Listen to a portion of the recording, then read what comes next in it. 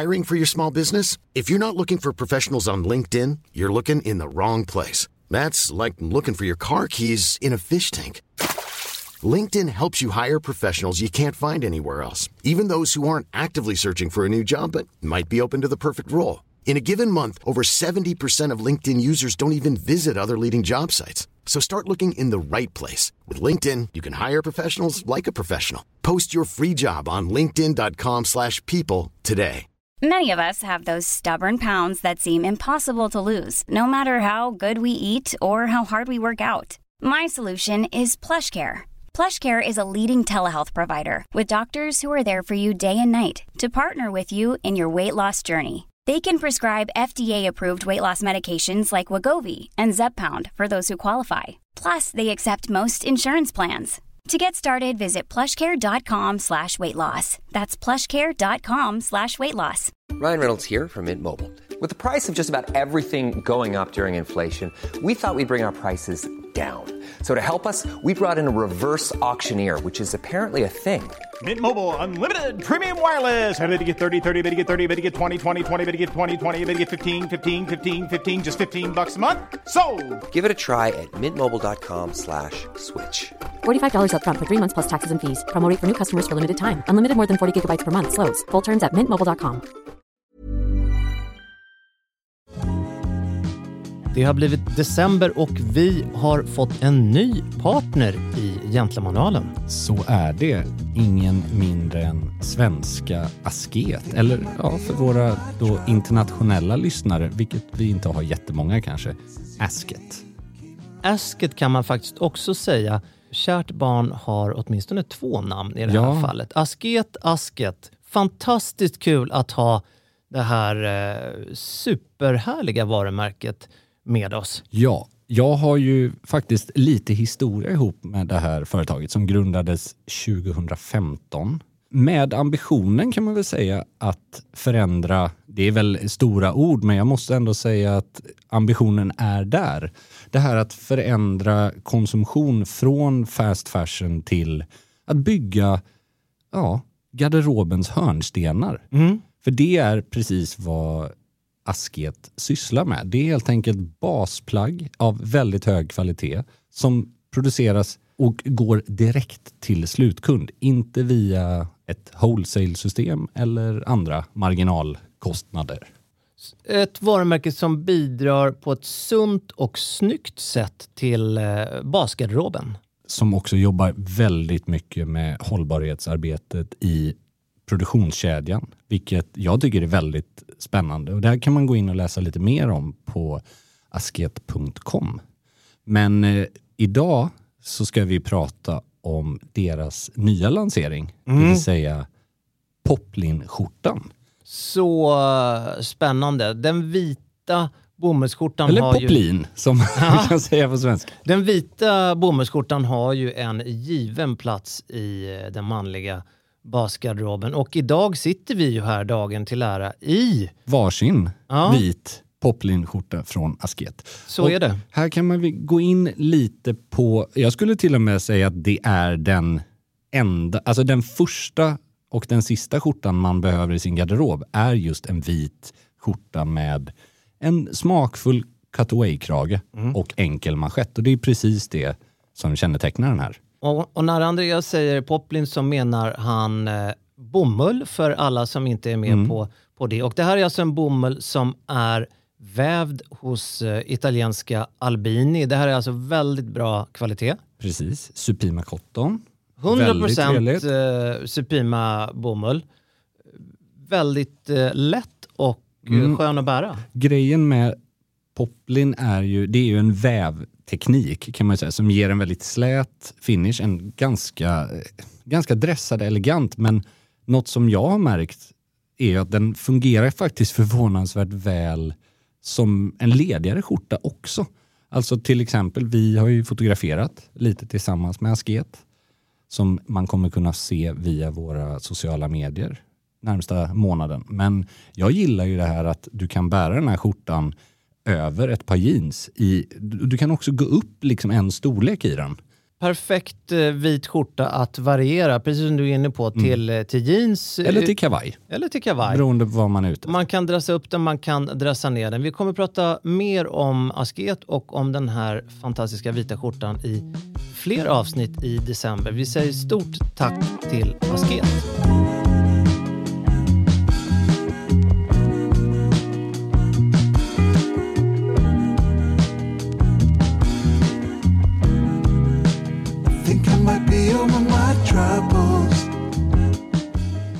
Det har ju doftat så fantastiskt här i studion i så många avsnitt nu. Så att nu är det ju någon som har kastat in någon form av surströmming här.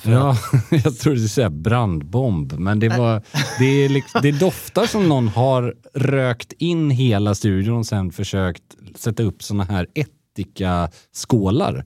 Som man fick lära sig när man gick på gymnasiet att man skulle sätta upp för att döda rökdoften. Alla polare rökte inne när föräldrarna var borta. Nu är inte jag den som vill märka ord och hoppas att jag inte brukar göra det, men eftersom vi båda har lärt ut skillnaden mellan doft och lukt så ska jag väl ändå säga att det luktar. Ja, fast det beror ju på, du vet hur mycket jag uppskattar doften av rökning. Och ättika. Okej, lukt. Du har helt rätt. Det luktar fan. Det är någon här inne som har... jag vet inte hur mycket ni vill veta om det här. Det är kanske lite överflödig information, men idag är det inte... Det är varken din eller min favoritparfym idag. Nej, det är det inte. Det är annat som präglar den här... Däremot hade jag nog kunnat se mig själv sitta med en bärs och en cigg här om det var liksom 1998 och vi spelade in en podcast 10-15 år i förväg. Liksom. Nu håller jag på att leta efter brandlarm. Jag ser inget brandlarm. Jag ser 2 faktiskt. Och sprinkler i taket. Ja, du har på dig glas. Du har tagit mina glasögon kanske. Jag ser sprinklers. Men så här är det ju. Vi kanske ska byta på riktigt. Vi ska ju faktiskt på riktigt eventuellt byta studio. Och då glada dagar vi haft tillsammans kan vara slut.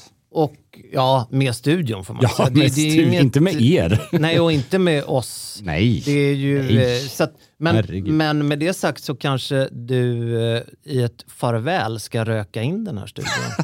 Det har ju varit helt otroligt. Eller åtminstone ska vi ju... Om vi ska lämna den här studion på grund av logistikskäl så kanske vi ska skåla oss ur den. Ja, men det tycker jag är en trevlig avslutning faktiskt. Ja. Den här studion som vi sitter i kanske ska upphöra och jag tror ju att den då kommer att bli ett hotellrum. Ja.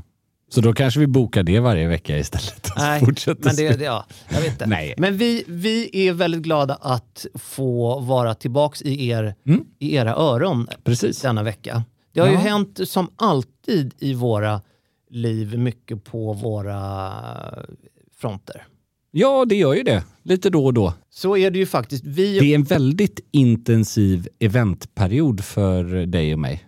Men det är det ju verkligen. Vi har ju haft en gemensam händelse. Vi har ju åkt till skogs, du och jag. Ja, det var faktiskt jäkligt trevligt. Ja, det var väldigt trevligt. Du har ju göttat dig i smakväg enormt den här veckan. Men jag tänker att det vi har gjort gemensamt, det var ju... Man kan väl, om man ska vara lite göteborgsk så var det ju en otroligt smakfull kväll.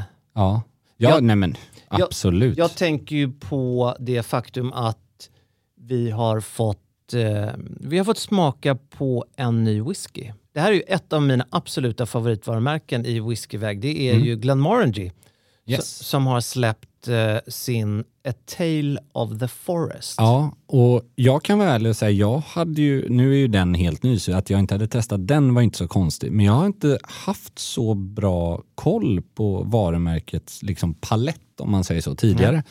Men jag unnade mig faktiskt, alltså innan det här eventet, inte ens samma dag utan så fick jag möjlighet att testa den här flaskan tillsammans med en liten cigarr. Då var det inte snöstorm ute på min balkong. Nej, och du satt inte i den här studion eller? Nej, det gjorde jag inte denna gången. Men i framtiden. Ja. Och det, alltså, helt ärligt, det är nog bland det mest liksom lena och fina jag har testat i whiskyväg. För när jag började dricka whisky då var jag väldigt mycket inne på de här rökiga Ayla-grejerna och helt ärligt alltså, jag har ju mer baksmälla av den torven idag. Alltså av själva rökigheten än av själva alkoholen. Så jag har lite svårt för de där faktiskt, som är för rökiga. Men här är ju mer Highland, mer liksom nyanserat. Väldigt, väldigt elegant och alltså, lättdrucken är ju kanske fel, men det är ändå... Nej, men den är smooth. Tacksam. Ja, den är väldigt smooth. Och det var ju väldigt kul också att få testa drinkar tillsammans med Emil Åreng som hade då alltså faktiskt stor drinkskola där ute i ett tipi-tält. Ja, vi fick i skogen. Sitta i ett sånt här indiantält. Ja, det var väldigt mysigt med öppen eld. Ursprungsamerikantält. Exakt. Var det. Exakt så. Där det var öppen eld och väldigt goda drinkar. Det var ett nytt sätt att liksom introducera gäster för en dryck tycker jag. Att det var väldigt smart gjort både av Glenn Morangi och av honom att så att säga ställa fram alla ingredienser till den här drinken, den första vi skulle testa. Så att alla, för vi satt ju på såna här långbord om 6-7 personer. Och att alla då kunde tillsammans blanda sina drinkar och alla liksom ingredienser fanns på bordet. Istället för att stå och liksom, alltså, alla har sin egen och så, du vet.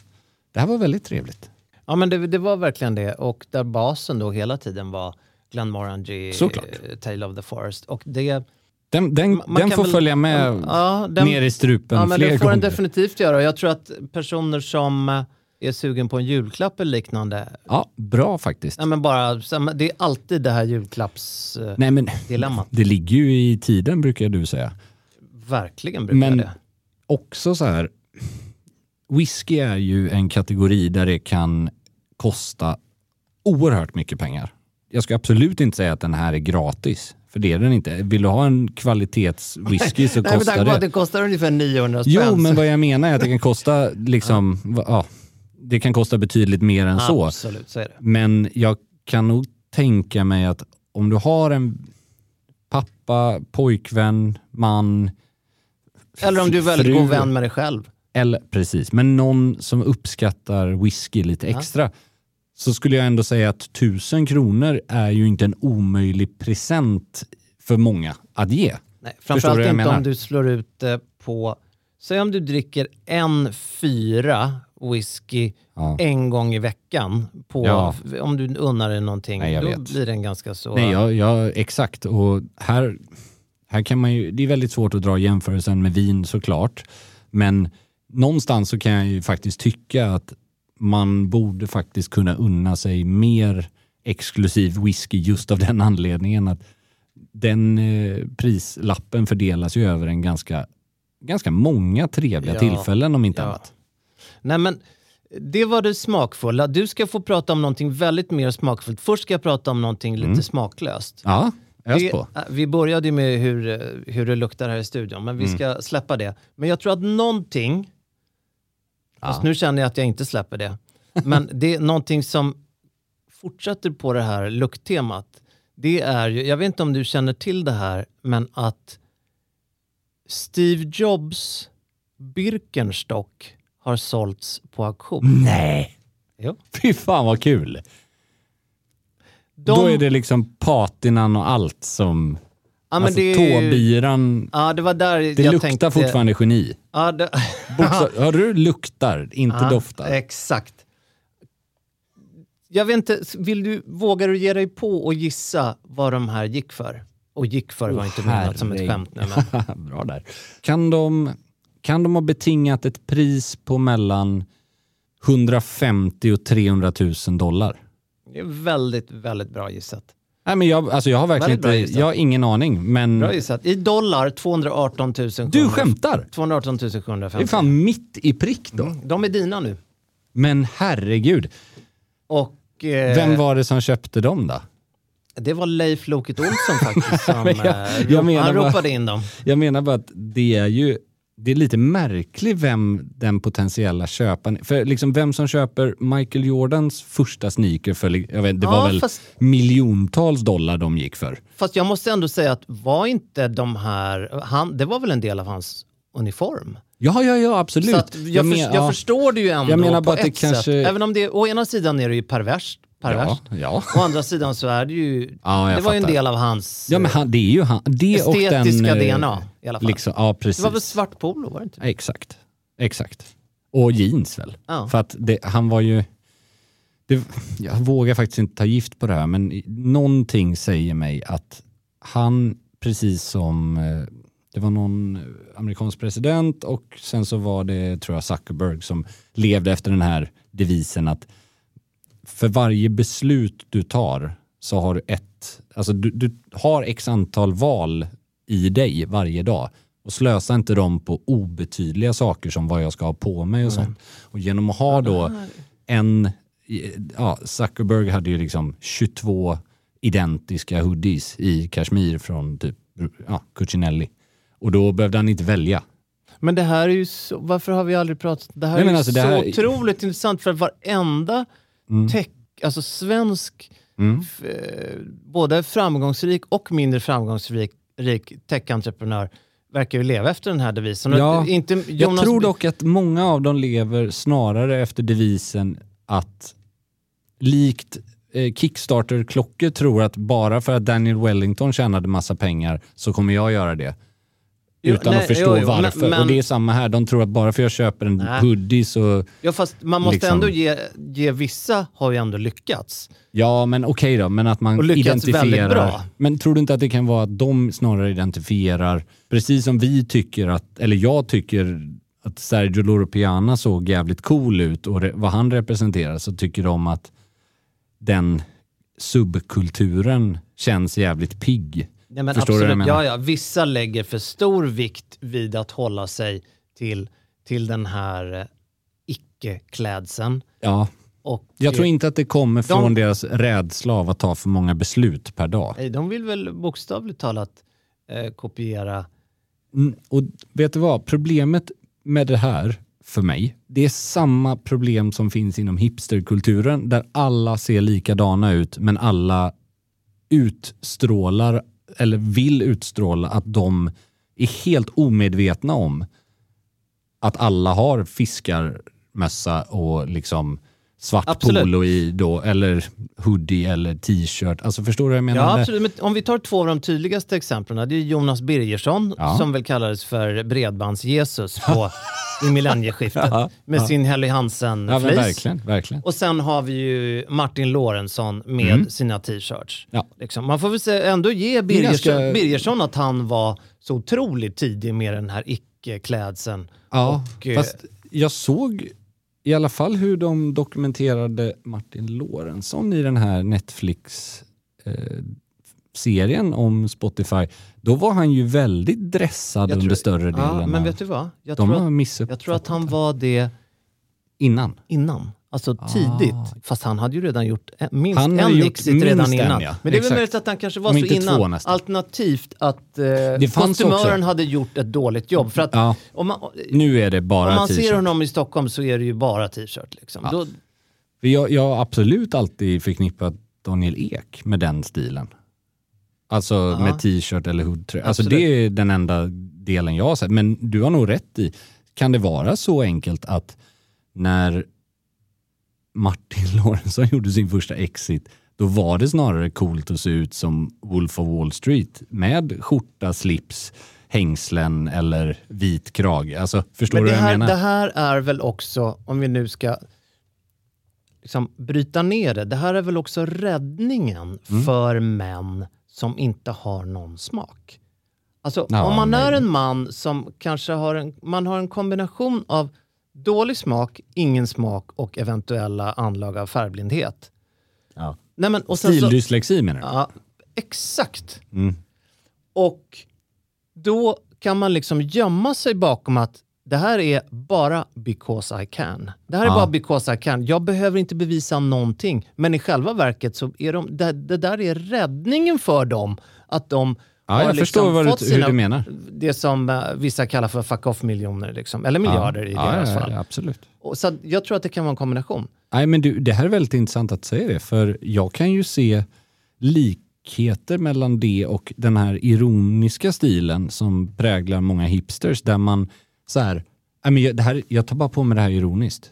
För att då kan du aldrig säga att jag inte har koll. För om någon säger någonting, då är det bara ironiskt. För att det liksom finns ingenting. Det är som lite som det som sprätts liksom Tourettes-människorna på Pitti också så här försöker utstråla det här. Jag skiter väl i vilket, men alla vet att du inte skiter i vilket. Alla vet att du har stenkoll på hur mycket Steve Jobs Birkenstock såldes för. Och nej, men så här, liksom, om jag kan min historia rätt, så har Daniel Ek varit på omslaget i Forbes 2 gånger. Coolt. Jag menar, han har ju rent, inte bara stilmässigt, men även utseendemässigt gjort något av en liksom årgångsvins... Det lät som ett årgångssvin. Årgångsvin. Ja, precis. Ja, det är viktigt att säga. Nej, men jag håller med. Och han har ju liksom åldrats verkligen till det positiva. Det första Forbes-omslaget, då ser han ju ut som en blandning mellan en student från ett gymnasium och någon som precis liksom ska gå på tenta på KTH. Ja.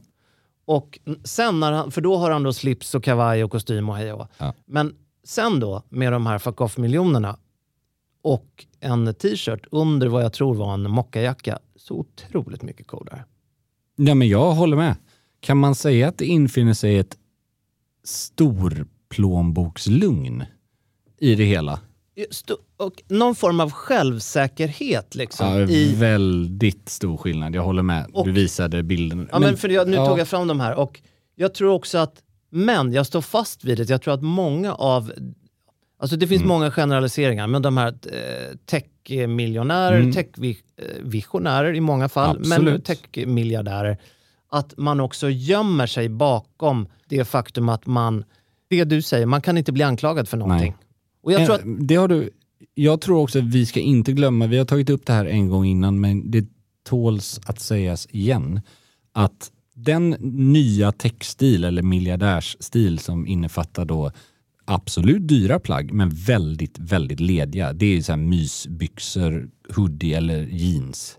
Den utstrålar ju också att du inte jobbar för någon annan. Eller jag tror att den symboliserar det, medan slips, kostym utstrålar att du absolut är kompetent på ditt jobb, men att du jobbar för någon och svarar inför någon. Absolut, men även, jag håller helt med, men även så handlar ju även om trovärdighet. Ja, det är att sant. Sitter du som utvecklare någonstans i tredelad kostym och en flawless slipsknut, så blir du inte tagen på allvar. Fast det hade ju varit det coolaste att se en programmerare sitta som en liksom Wall Street banker. Absolut, alltså, men jag tror att vid anställningsintervjun som han eventuellt har gått på, då skulle hans trovärdighet gå lite, han skulle bli ifrågasatt där. Men sen tycker jag också att om man vet att någon har koll, alltså på riktigt har bra stil, att så här, okej, när de går på ett bröllop och har kostym på sig, då sitter den bra och de bär upp det.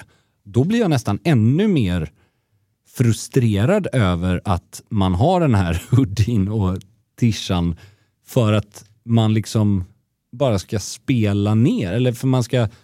då blir det bara attityd för mig. Medan någon som ser ut som en påse oslipade skridskor i kavajkostym kanske till och med ser bättre ut i den här nya tech-miljardärs. Men något av det coolaste som finns i den här genren och i genren, säg om du är en musikproducent. Ja. Inom att du har lyckats... Alexander Kronlund. Ja, men du har kommit lika långt.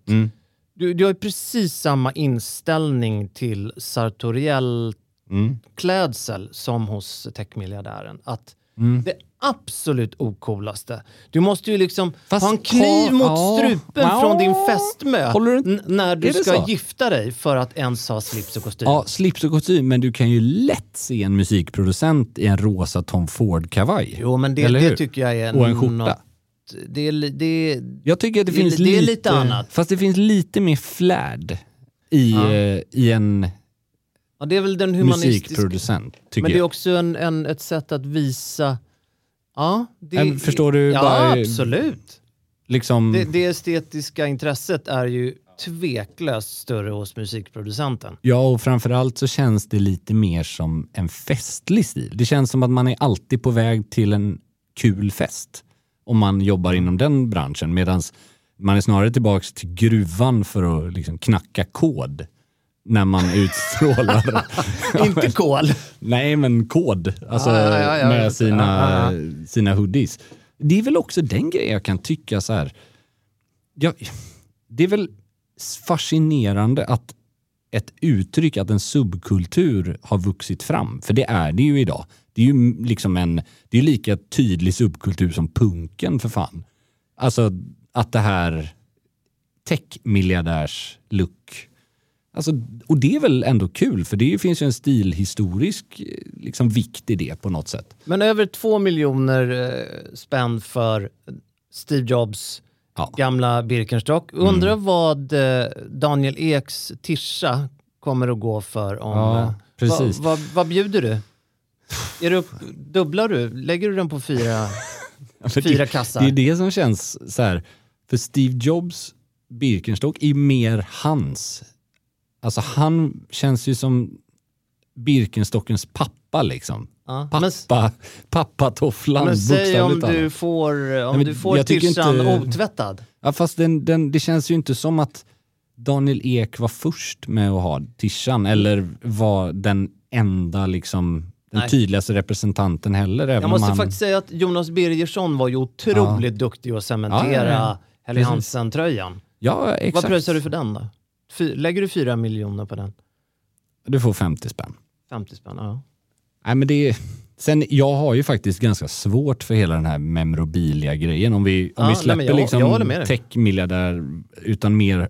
Alltså jag tycker det är lika märkligt med Jordans första sneakers. Ja, jag håller med. Alltså att man lägger sån... Sen kan vi garva och tycka det är fascinerande med en bondaktion och allt det här, men någonstans att man lägger sånt enormt värde i memorabilia.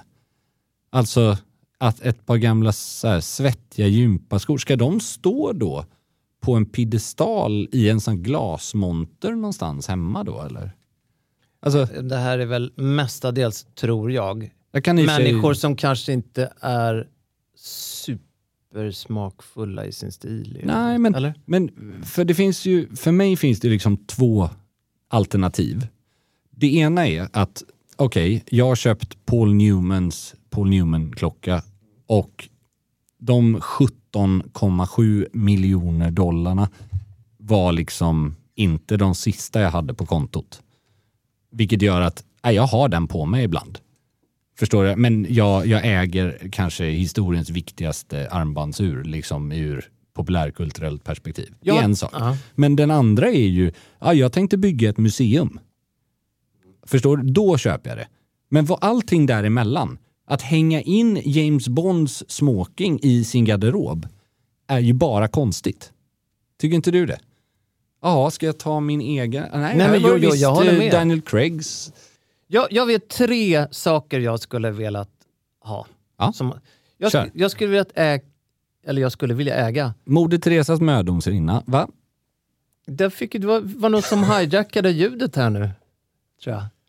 Ja, men jag skulle vilja äga Ingmar Bergmans röda G-wagen. Det hade jag inte ens en aning om att han hade. Som han körde på grusvägarna på Fårö med. Jag tror att han körde sitt hus till Konsum i Fårösund. Han tog färjan över där då. Yep. Den röda skulle jag vilja... Den gick ju på Bukowskis för några år sedan. Wow. Jag skulle gärna ha någon av hertigen av Windsors Brioni-plagg som jag såg. Nu ser du väldigt... De är inte så stora eller? Så det är bara för de kan du få in men det jag kan säga faktiskt. Här skulle jag, och det här kan jag ju säga emot mig själv. Här skulle jag kunna ha det på en... inte en riktig docka, men på en torso hemma. Nej, jag vet. Absolut. Och då får man fnysa åt det. Men jag såg de här på Torsos på Pitti i slutet av 90-talet. Då hade Brioni en utställning där. Och det vore coolt att äga det. Sen skulle jag kunna tänka mig att ha någon av Shahen av Irans klockor också. Inte minst, det sägs ju att han ägde den första Royal Oaken. Och jag är fullt medveten om att han jag ser ifrån politik när jag säger det här sista. Men nu kan det bero på att jag är klocknörd ute i fingerspetsarna så, och inte kanske sneakers-nörd på samma sätt. Men jag är lite på samma linje. Jag hade ju, om jag hade fått välja en kändis-memorabilia någonsin, då hade det varit John Lennons Patek Philippe, som ingen vet vad den är. En 2499 som finns dokumenterad på bild att han har ägt eller att han haft på sig.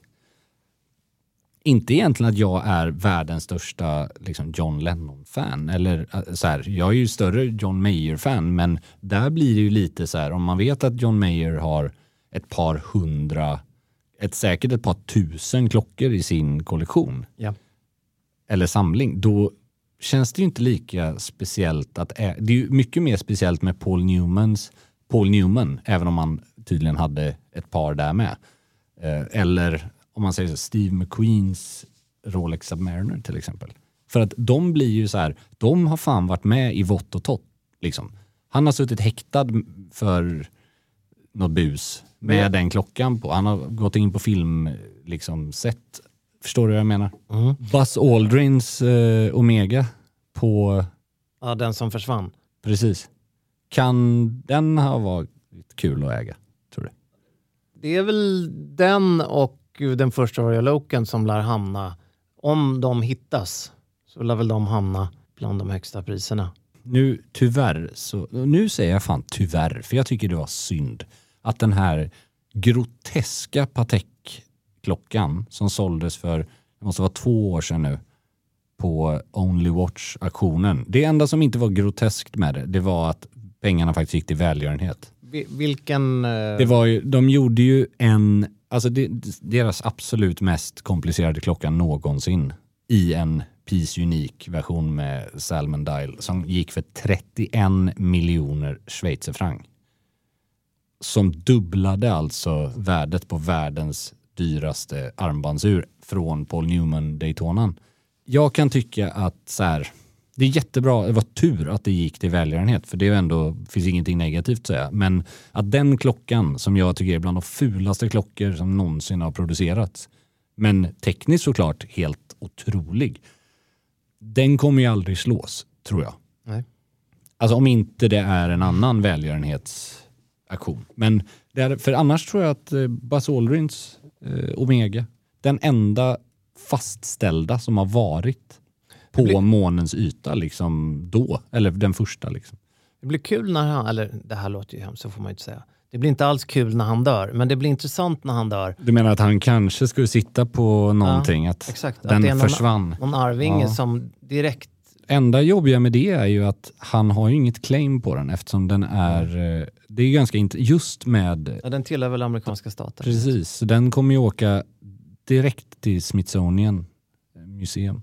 För att det är ju helt enkelt, som du säger, statlig egendom. One size fits all seems like a good idea for clothes until you try them on. Same goes for healthcare. That's why United Healthcare offers flexible, budget-friendly coverage for medical, vision, dental, and more. Learn more at uh1.com. Hey, I'm Ryan Reynolds. At Mint Mobile, we like to do the opposite of what Big Wireless does. They charge you a lot. We charge you a little. So naturally, when they announced they'd be raising their prices due to inflation, we decided to deflate our prices due to not hating you. That's right. We're cutting the price of Mint Unlimited from $30 a month to just $15 a month. Give it a try at mintmobile.com/switch. $45 up front for 3 months plus taxes and fees. Promo rate for new customers for limited time. Unlimited more than 40 gigabytes per month. Slows full terms at mintmobile.com.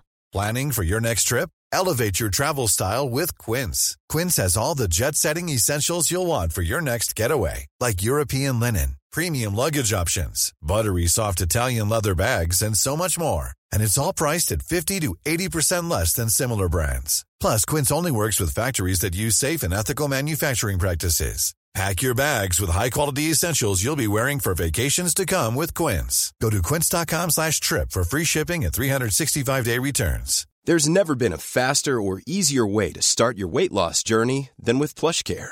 PlushCare accepts most insurance plans and gives you online access to board-certified physicians who can prescribe FDA-approved weight loss medications like Wegovy and Zepbound for those who qualify.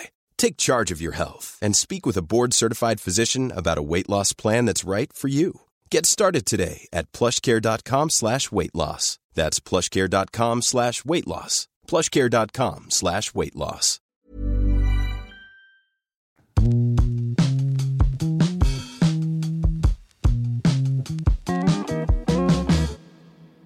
Men något som inte är statlig egendom, det är restaurang Franzén.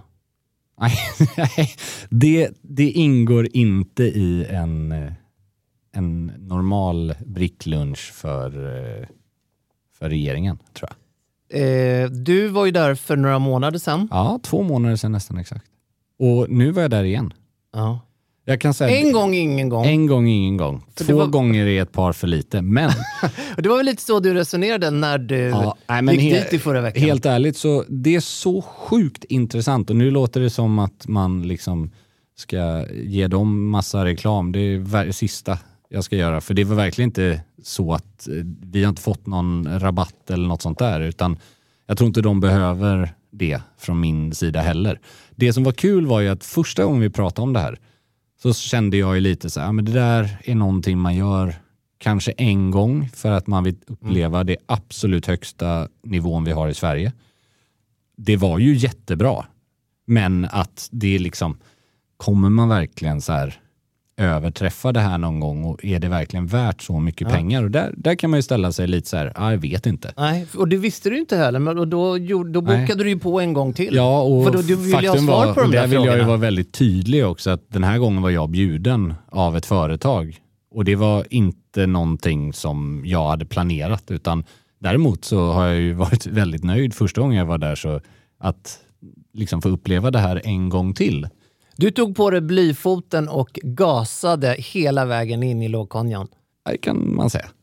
Men det som är mest sjukt av allt, det är ju att för det första, jag trodde inte det skulle gå att överträffa. Det gjorde det. Hela menyn var utbytt. Oj. Och det är väldigt sällan, jag tror man har den turen på 2 månaders liksom tid emellan. Det är ju så du jobbar ju. Nej, det var ju bara tur för min del. Och det var ju också jämnheten i att den nya menyn var minst lika bra. Det kanske var någon rätt från första gången som man liksom kände så här, den här var så bra så att jag förstår inte hur den någonsin får försvinna typ. Men då hade de liksom 3 nya som var på den nivån. Så att var det någon ur personalen som kommenterade att du var där igen? Det var alla jag pratade med adresserade mig vid förnamn när jag kom. Men och var det inte under hela middagen. Var det inte så förra gången? Nej, för att då kände de inte mig. Som vi är bästa polare. Nej, men man kan ju, nu ska jag inte förta din upplevelse av det här. Men det är ju var faktiskt inte jag ett som sätt bokade. Att läsa på också. Jo, men det jag menar är att det händer inte på många krogar i Stockholm om man inte har varit där och lärt känna någon från servering, alltså från en hovmästare eller serveringspersonal personligen. Alltså här har jag har aldrig jag bokade inte första gången vi var där i mitt namn heller. Och det var inte bokat i mitt namn denna gången, men att alla som jobbar där, alltså då pratar vi minst 5 personer som alla tilltalar mig vid förnamn. Alltså, och inte på ett så här slafsigt, hafsigt sätt. Utan det är ju bra service. Men var det ansikten som arbetade förra gången? Både och. Men framförallt de man kände igen. Alltså det var ju 3 personer jag träffade första gången. För vad jag menar är att service kan vara bra och personlig både om man har varit där tidigare och är helt ny. Där det är personligt. Ja. Men där jag kan tycka att det kan bli lite känsligt är om man får kommenterat att man har varit där tidigare. Ja, jag fattar. Nej, för det kan vara lite okänsligt nästan. Ja, de nämnde ju, fast då nämnde de det på ett smakfullt sätt. Det vill säga att jag nästan tog upp så här, jag hoppas det känns lika bra den här gången. Men de sa, det blir nog positivt på grund av att vi har gjort den största menyförändringen någonsin. Så att, för jag var ju lite orolig att jag skulle känna, nu var det inte som sagt jag som stod för den här notan, så det var inte av det ekonomiska utan mer så här, om man får chansen att göra det här, då är det ju, jag är väldigt tacksam för det första att jag fick göra det en andra gång och att jag fick uppleva då en helt ny meny. Så det är ju som om jag gått första gången igen. Liksom. Bästa dryckupplevelsen, bästa matupplevelsen, bästa kombon. De 3 vill jag höra. Ja, då skulle jag säga så här. Först och främst, det bästa dryckupplevelsen, det är att vi drack det vanliga vinpaketet. Det är liksom, det är väldigt bra.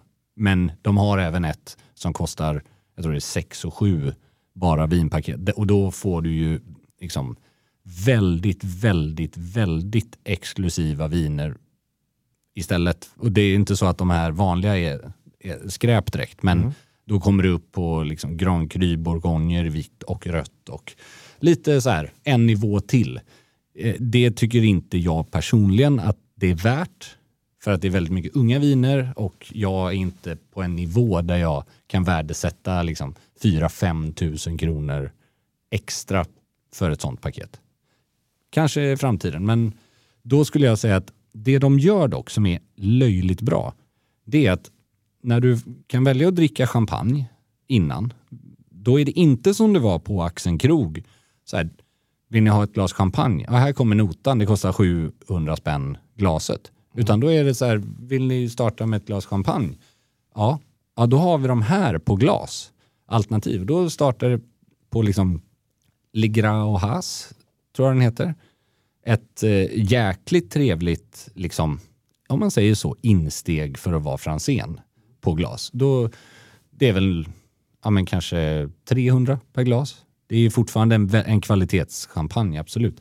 Men sen kan du få en Krug 2006 på glas för lite mer. Ganska mycket mer. Men det jag menar är att du kan själv anpassa. Det är sällan man har möjlighet att dricka Celos Initial och Krug 2006 på glas. Det är det jag vill komma till. Och ändå vara medveten om att det kommer kosta det och jag har ett annat alternativ. Så följaktligen blir svaret Krug 2006 på glas var väldigt gott. Det var vansinnigt gott. Och sen bästa maträtten? Alltså deras servering som var hummer var helt otrolig. För den, alltså det låter helt konstigt, men den görs med curry. Så att du får lite hetta i den också. Och alltså ihop med, kommer jag inte ihåg exakt vilket vin, vad det hette, men det var ett indiskt vin, va? Nej, det var det inte. Nej, men grejen är de är ju fruktansvärt duktiga på sommeliersidan där, att matcha. De kan gå långt, de kan faktiskt gå. Men det är ändå lite sådär, det är väl ändå maten som de är kända för. Det är ju, vinkällan är ju imponerande kvalitet, men de har ungefär 1600 flaskor. Jag skulle säga att Operakällan har väl 16 000 flaskor eller någonting. Andreas Weinos favoritdryck på fransen är alltså Krug 96. Nej, 2006. Och till varmrätt currywurst. Ja, eller hur? Nej, men ett vitt vin med lite, alltså som matchar lite sötman i hummen. Väldigt, väldigt gott. Den parningen var ju, alltså, du hörde. Det är så du brukar jobba på restaurang. Det var en parning. Och spännande. Sen, det är allmänt väldigt. Det här blir ju en följetong nu när du kommer tillbaks dit och kör ett hattrick. Sen är det väl fortfarande så att jag vet inte om det kan bli för mycket av det goda, men Det finns också många andra ställen jag vill testa. Alltså kanske, och vi har också pratat om det här med avsmakningsmeny är kanske inte liksom någonting som ska bli vardag. Förstår du vad jag är ute efter nu? Jag är den första att förstå det, för jag har ju aldrig varit en så stor fan av det. Nej, alltså jag tycker det är väldigt, väldigt bra när det görs bra, men jag tror inte jag värdesätter den upplevelsen högre än kvalitet i ett mer då rustikt à la carte-utförande, om man säger så. Så att det gör att jag kommer nog vilja uppleva andra mat. Alltså om du vet, som jag alltid gafflar på om hur mycket jag gillar Vedholmsfisk liksom. Jag känner ju nästan att jag kanske har närmare till att boka det nu efter att ha varit på... Alltså förstår du vad jag menar? Att du gasar in i lågkonjunkturen och sen så puttrar du ner lite och bokar ett bord på Sveriges dyraste fiskrestaurang. Just där. Det var inte så jag menar, utan det är mer att liksom kvaliteten där är ju mycket rakare och enklare. Men den är inte alls lika elegant. Det är väl som med allt. Det handlar om helt olika upplevelser. Men sen kan man gilla den ena upplevelsen mer än den typ andra. Ett annat exempel som absolut inte kostar så mycket. Att gå till Hantverket på Östermalm. Som är, alltså, skulle säga best bang for the buck i hela Stockholm. Tycker jag. Där har jag haft en av mina bästa restaurangupplevelser någonsin med vår gemensamma vän Petter. Han får inget efternamn i den här. Nej, men han är fantastisk. Han gillar bra mat och dryck. Ja, det är fantastisk restaurang. Man. Vi kommer alltid att prata det som vi gillar i den här podden. Så det är ju så. Ja, nej, men alltså, vi kan väl bara tillägga en liten, så här, om det är någonting. För nu har jag faktiskt bara sagt hur bra det var. Jag måste ändå ta upp det här, tror jag. För att det är väl inte konstigare än att man återger vad som är suveränt och vad som är mindre suveränt. Currywursten var lite underlagad. Hummer med röd curry. Det är väldigt stor skillnad. Ja, men du kommer att bokstavligt talat få äta upp det här nu. Ja. Nej, men ut med det nu. Vad var det som var... Det som var märkligt var ju att då, när den här liksom, sittningen som aldrig kändes som den tog slut för att den var väldigt trevlig. Det var inte uttråkad på något sätt. Men det blev liksom, man hade ätit upp, man hade kanske druckit lite till. Påtorr kom in. Ja, lite så. Och liksom vart perfekt. Och så kommer notan in. Och då ser jag, nu var det återigen för tredje gången, att det var inte jag som stod för kalaset, vilket gör att det var inte jag som hade oron för det som komma skall här. Men det låter som att du gjorde det förbjudna. Du sneglade på... Ja, men jag tycker man får snegla, men man får ju absolut inte påpeka. Nej. Men jag förstår. Det kan ju hända. Det jag noterade var att på den här kortmaskinen, för du får ju in ett väldigt smakfullt kvitto som är handskrivet där det står mat, säg då 9000 för 2 personer. Och sen så står det, nu kommer jag inte ihåg exakt, men det står liksom diverse och det är all dryck. Och sen får du ju såklart ett liksom kassakvitto också. Men det är en liten så här subtil, gullig handskriven grej. Och så här, jag tittar ju inte på den heller, för det är inte jag som ska betala. Men när jag ser min kära vän och personen som har bjudit... Bjussaren. Precis. Titta ner på kortmaskinen och svälja lite bekymrat ändå. Och jag vet att det här är inte direkt en person som är snål. Är inte företaget bakom heller. Nej. Då tänker jag så här... Jag kikar lite då. Varpå jag ser att det är ju på mer än vad det var när jag var här 3 personer. Vi var 2 den här gången. Förra gången var vi ju 3. Och det här är mer. Du kände skam? Nej, jag kände det här stämmer inte. Du kände skam och tog upp några sedlar ur fickan? Nej, men jag kollar med då min vän som faktiskt uttrycker samma sak. Oj, det här ser faktiskt lite mycket ut, eller? Men är ändå typ på väg att betala. Varpå jag då tittar på det här handskrivna kvittot som visar att notan är dubblerad. Så att istället för att kosta typ 18,2 så står det 36,8 på kortmaskinen. Jag hör en fortsättning. Som kompensation så fick ni en extra måltid. Nej.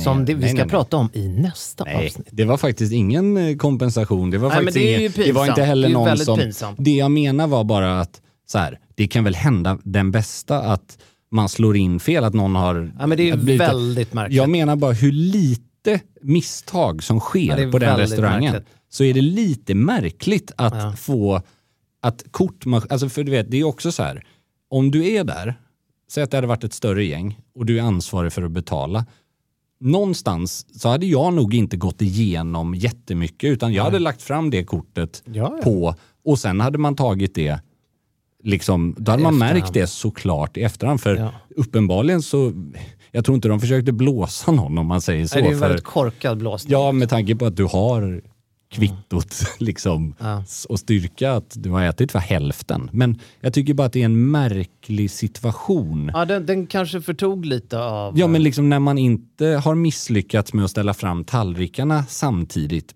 på hela lunchen, då är det ju ett minne som hade, nu var det ju absolut ingen fara och så, men det hade ju kunnat falla ut betydligt värre. Alltså hade jag betalat, om det var gången innan eller så, och sen dagen efter upptäckt att de har dragit dubbelt så mycket, då hade jag kanske inte haft världens mest positiva bild av den här smakfulla upplevelsen jag precis upplevt.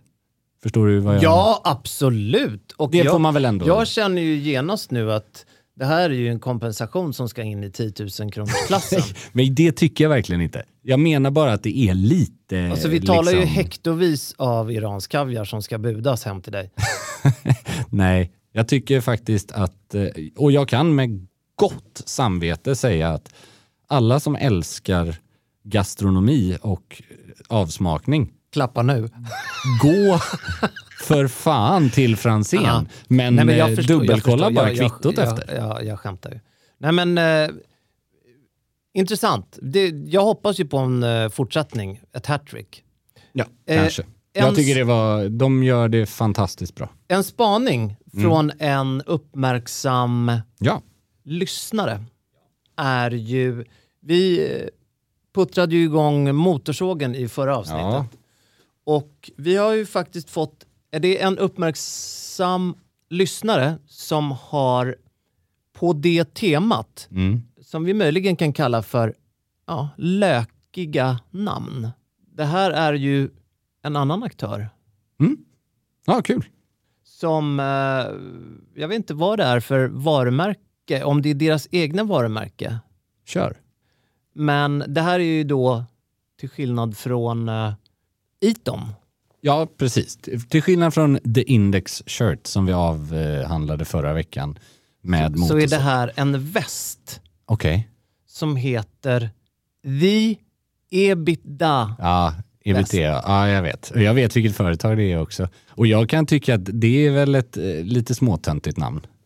Men, vet du vad skillnaden är här fortfarande? Ja, men och det vet jag ju. Det är ju att det här är ju ett snyggt plagg. Ja, dels det. Men att jag kan tycka att det att kalla en kashmirväst för 13 000 för EBITDA-västen, det syftar ju faktiskt till att folk som faktiskt jobbar med finans har den typen av kashmirvästar, vilket jag vet med alltså det jag menar är, om indexskjortan vänder sig till, som du uttryckte det så väl, folk som inte kom in på Handelshögskolan, då vänder sig åtminstone den här kashmirvästen till folk som faktiskt jobbar med bokslut och finans. Det vet man ju inte. Det kan ju vara en författare jag menar bara att det finns ändå en koppling mellan. Det är liksom där jag tycker det är en mer subtil hint än vad det är med indexskjortan. Jag förstår inte vad du menar, hur det kan finnas en koppling mellan en ekonomisk term och en kashmirväst. Men på samma sätt. Jo, men det är väl inte så konstigt. Jo, men på grund av att den här typen av plagg, de här kashmirvästarna, är ju precis som Patagonia-västarna. De har ju poppat upp över varenda jävla liksom investmentbank i hela i Europa och i för USA. er som inte vet vad det betyder så är det en ekonomisk term som står för earnings before interest, taxes, depreciation, amortization. Och sen hur det hör ihop med en kashmirväst, det får man tolka.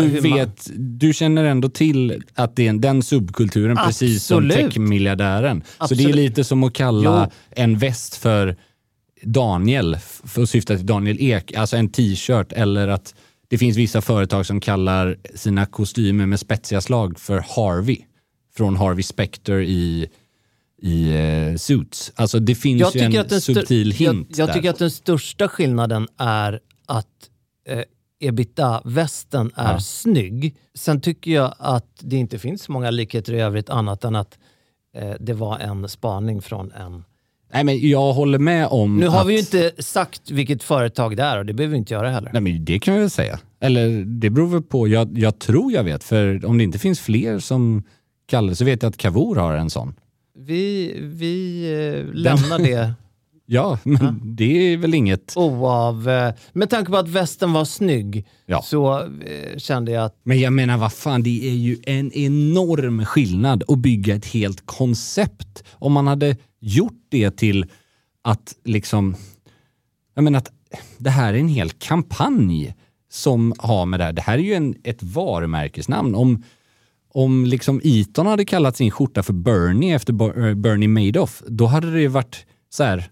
Ja, det hade väl inte varit så smakfullt med tanke på vem han var, men det hade ju fortfarande varit någonting. Vi hade ju inte gått upp i limningen över det. Det tror jag. Om vi hade... Om de hade döpt en skjorta efter en människa som har stulit pengar från...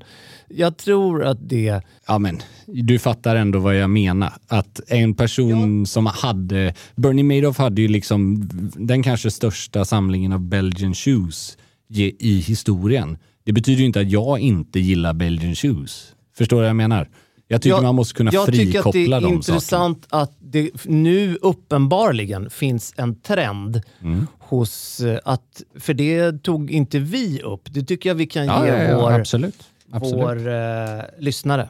Just det. Att han påpekade det. Och det tycker jag var intressant. Men man kan väl också säga att han la ju ingen värdering. Nej. Och jag gillar jämförelsen. För självklart är det så. Sen kan jag fortfarande tycka att om vi då ska vi översätta det så det avskrivningsbyxa.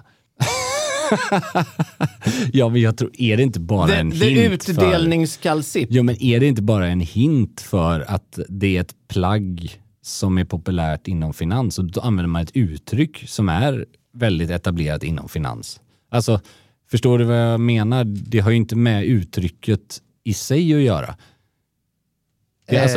Det har ju bara med branschen att göra.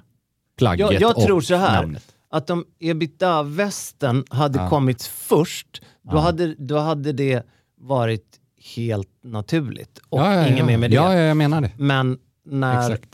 Och den kom ju säkert... Ja, det vet jag att den gjorde. Mycket tidigare. Jag vet att det gjorde det. Jag tror att om... det är ju starkt att säga att det är en trend efter 2 produkter. Fast jag tycker att vi är ju inne på ett liknande spår här som även går att applicera på det här eviga tjatet om till exempel Talented Mr. Ripley. Alltså inte att prata om filmen utan att döpa så fort ett företag har gjort en stickad piké som har någon form av 50-tals feeling i, så ska den heta Dickie. Eller, du vet, förstår du vad jag menar? Att allt ska vara, det är lite ibland för...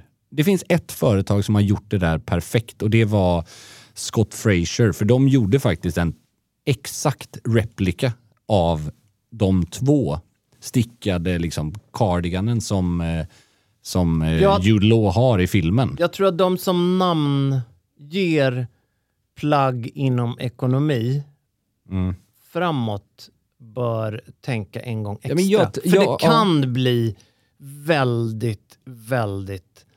Och jag tycker man ska tänka likadant med att namnge sina kollektionsplagg. Ja, eller barn efter saker som blir för övertydligt. Jag tror att det Eton har gjort är att förstöra för andra. Ja, kanske. Lite. Vi har faktiskt fått, på tal om att förstöra för andra. Men jag skulle vilja tacka den här lyssnaren för en intressant det var en bra reflektion spaning. som inte vi såg själva förra gången. Nej, jag håller med. Jag känner igen namnet och jag har sett västen, men det är faktiskt en bra koppling. Vi har ju fått en annan fråga, en annan iakttagelse. Yes. Hej, jag tänker köpa en rock, men har hört att rock passar inte korta personer. Är 1,74. Kan en skepparkavaj passa bättre, tro? Frågetecken. Alltså det här är, jag vill bara slå hål på de här myterna. Att om jag är kort, då kan jag inte ha dubbelknäppt. Om jag är lång, då kan jag inte ha kritsträck. Alltså det är världens mest överskattade regelverk det där. Om jag är skandinav så kan jag inte ha kamel. Så här, om du har rätt kamelton för just dig. Färgen menar Andreas. Kamelfärgen. Alltså, exakt. Väldigt viktigt. Nej, men alltså vad jag menar är att det finns lika många nyanser av kamel, alltså färgen, som det finns av grönt. Alltså, varför skulle inte en ton som är antingen kall eller varm... Jag skulle verkligen vilja ha anfallsvinkeln att han ser sig som kort. Redan där skulle jag vilja säga att 1,74 är det kort. För det första. Nummer 2, jag tror att han har ju både köpt möjligen, i alla fall provat fel storlekar. Och laborera fram till rätt storlek. Ändra med måttsytt och framförallt med vetskapen om att det är inte alls knasigt och korta en rock. Nej, det kan du alltid göra. Det kan du göra både med kavajer och rockar. Men... Och att rockar kommer i väldigt många olika modeller. Ja, och jag måste faktiskt säga att med tanke på att rockutbudet de senaste åren har varit i min mening anskrämligt kort hos många producenter. Då kanske det snarare är så att vår kära lyssnare som har ställt frågan kanske absolut skulle köpa en rock. För att på honom kommer den vara, tror jag, helt perfekt. Medan någon som är 1,90 ser snarare urvuxen ut i en rock som slutar liksom mitt på låret. Medan jag skulle säga, var inte så rädd för det där med längden, utan se till att testa. Och proportionerna är det viktiga. Alltså så att den funkar för just dig. Sen måste jag ju säga, skepparkavaj och peacoat, det är samma sak där. Det är vansinnigt snyggt, men det är snyggt om du är 2 meter lång också. Så att det är mer, vilken testa. Gillar du? Ja, vad är din favoritmodell? Ja. Och du brukar ju säga också att rock and roll, våga testa liksom. Ja, verkligen. Eller hur? Ja, verkligen. Men det finns väl liksom, man behöver inte köpa alla plagg på en gång, men om man tittar över en livstid eller till och med en 10-årsperiod så kanske både en skepparkavaj och en klassisk rock finns eller har en plats i garderoben. Jag kan ju, ja. Och jag förstår ju också hans fråga, för att när man ser män som, i alla fall jag kategoriserar som korta, som inte har tänkt på längden på sin rock. Där den går ner till vristen, liksom, fotlederna. Typ. Det ser ju inte bra ut. Nej, men ofta är ju det också på grund av att resten av rocken är helt felproportionerlig. Så att då hamnar ju knäppningen också helt fel. På grund av att bäraren är helt enkelt inte anpassad efter rocken. Det finns ju massa såna här klassiska, liksom, utan att säga att man ska följa alla regler, men skräddare har ju liksom i alla tider, innan det blev trend med kort eller lång kavaj, så hade man ändå filosofin kring att en kavaj ska täcka halva din kropp. Alltså från nacke till fotsula. Det ska utgöra kavajen. Och inte liksom så här huruvida du är lång eller inte. Utan sen kan du ha lite längre ben. Ja, då kan man laborera lite för att förstärka det ena eller det andra. Men det där är ju också så intressant. Jag tycker att det spelar ingen roll hur snygg en klassisk jeansjacka eller jeansjacksmodell än är. Jag tycker att jag aldrig någonsin passar i den modellen, för att jag får för mycket ben. Alltså det blir... Nej, men det är ju helt rimligt. Men då är det ju någonting du känner. Ja, och då ska du gå efter det. Jag tycker ju att jeansjackor generellt passar människor som inte har så långa ben. Nej, exakt. För den proportion. Sen finns det ju de som... Du vet, jag har ju en sån mocka flygarjacka, liksom, flight jacket från Stoffa som är designad för att vara ganska kort. Alltså den är liksom gjord för att bäras till en byxa med lite högre midja. Och det är klart som fan när man har den på sig. Alltså man får ju väldigt långa ben och väldigt kort överkropp. Men det är ju ett medvetet liksom uttryck man vill åt där. Där handlar det ju inte om en balans som det kan vara i en kostym. Kan vi sammanfatta det här med att är du kort i rocken, korta rocken? Du säger det så bra. Ja. Eller köp en pilotjacka eller jeansjacka. Är du kort i rocken, köp en jeansjacka. Ja, det är ett konkret tips. Då har vi i alla fall en titel på det här avsnittet. Ja, det är bra. Men vi är tillbaks nästa vecka. Ja, det är vi faktiskt. Då blir det nog lite lite summering. Ja, då blir det lite summering för vi ska på fest tillsammans. Ja, det ska vi verkligen. Och då ska Andreas berätta om sitt 3:e besök på Franzén också. Nej, nu får det vara nog. Men vi är tillbaks om en vecka. Ja, ha det bra. Hej då!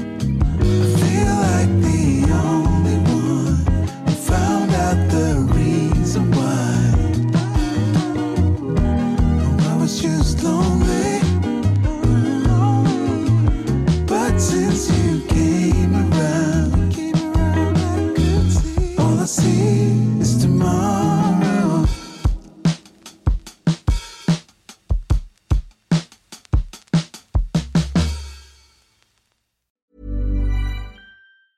Small details are big surfaces. Tight corners are odd shapes. Flat, rounded, textured, or tall. Whatever your next project, there's a spray paint pattern that's just right. Because Rust-Oleum's new Custom Spray 5-in-1 gives you control with 5 different spray patterns. So you can tackle nooks, crannies, edges, and curves without worrying about drips, runs, uneven coverage, or anything else. Custom Spray 5-in-1. Only from Rust-Oleum. Planning for your next trip? Elevate your travel style with Quince. Quince has all the jet-setting essentials you'll want for your next getaway. Like European linen, premium luggage options, buttery soft Italian leather bags, and so much more. And is all priced at 50 to 80% less than similar brands. Plus, Quince only works with factories that use safe and ethical manufacturing practices. Pack your bags with high-quality essentials you'll be wearing for vacations to come with Quince. Go to quince.com/pack for free shipping and 365-day returns. This message comes from BOF sponsor eBay. You'll know real when you get it. It'll say eBay Authenticity Guarantee. And you'll feel it. Maybe it's a head-turning handbag, a watch that says it all, jewelry that makes you look like the gem, or sneakers and streetwear so fresh every step feels fly. eBay gets it. So look for the blue check mark next to that thing you love. And be confident that every inch, stitch, sole, and logo is checked by experts. With eBay Authenticity Guarantee, you can trust that feeling of real is always in reach. Ensure your next purchase is the real deal. Visit ebay.com for terms.